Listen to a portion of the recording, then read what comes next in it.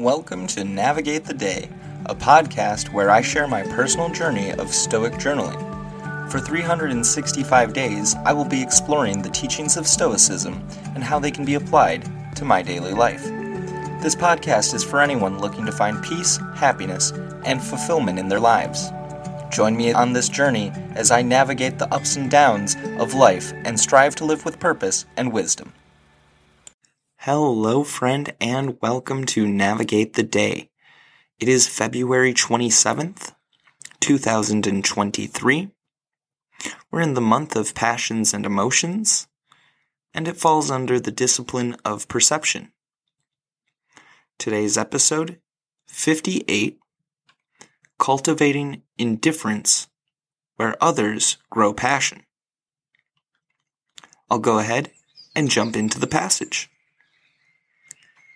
Of all the things that are, some are good, others bad, and yet others indifferent. The good are virtues, and all that share in them. The bad are vices, and all that indulge in them. The indifferent lie in between virtue and vice, and include wealth, health, life, death, pleasure, and pain. Epictetus, Discourses 2.19.12b-13. This quote is encouraging us to categorize the things in our life as either good, bad, or indifferent. By doing so, we can better understand how to react and respond to these situations. This leads to our journal prompt. How can I cultivate indifference to unimportant things? The first step I can take in cultivating indifference to trivial things is labeling the things as such. I have to be mindful of the labels I give to matters outside of my influence. As Epictetus put it, vices and those indulging in them are bad. I have learned that much at least. On a physical level, given my abstaining from alcohol. I don't think this is necessarily enough. I need to focus on the more glaring truth that I have shied away from before. The things I tend to pursue or fret, such as wealth, pain, pleasure, even life and death, are indifferent exploits. They do not play favorites. They do not follow rules, nor can we decide whether or not we participate in them. I can avoid poor behavior, and I can push to build better habits. But more important than those, I think, is this skill of letting go, and no longer pining for outcomes or trying to avoid pitfalls, when neither are really something I can control.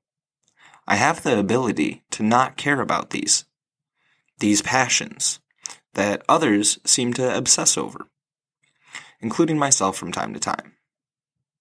By not caring about wealth, I can focus on enjoying the journey more. I just need to tap into this ability. I believe that journaling helps to accomplish this.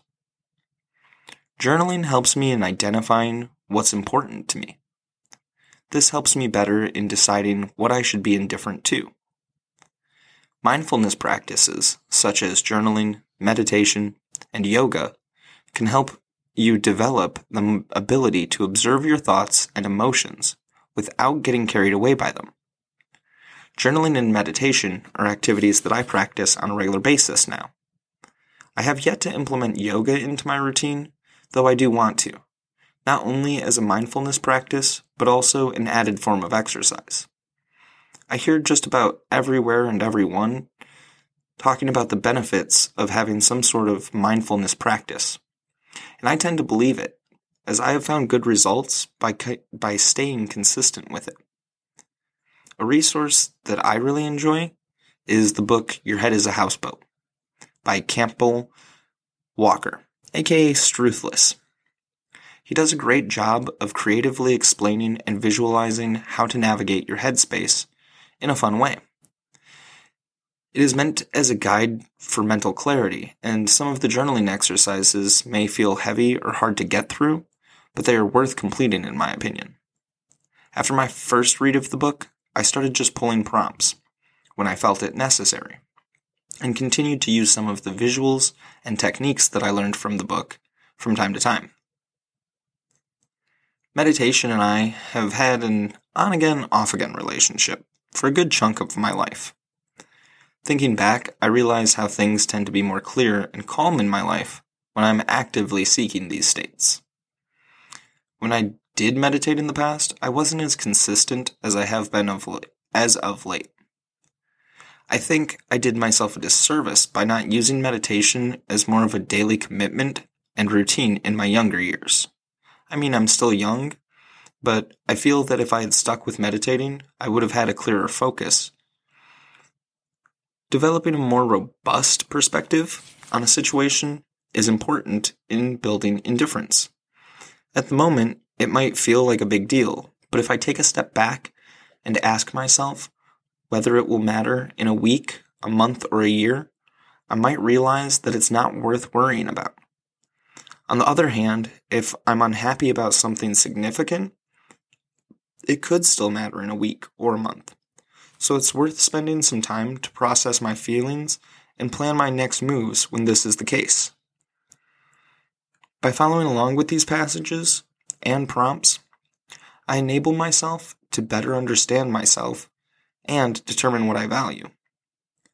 Through this better understanding, I can label behaviors, circumstances, and actions as good, bad, and indifferent in a more accurate way.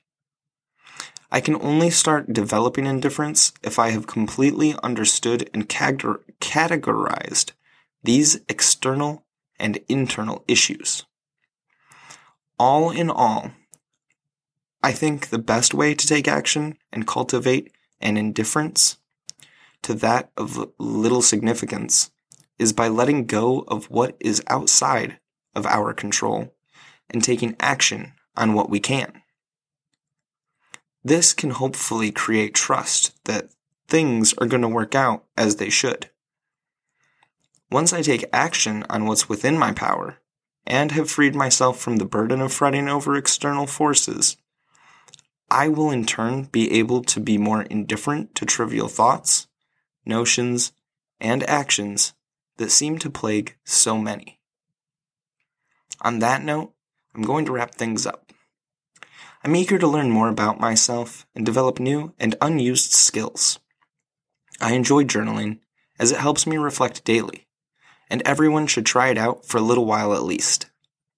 I feel really good about getting these thoughts out, even when it's difficult or feels unhelpful. So, thank you for taking the time to listen to me ramble.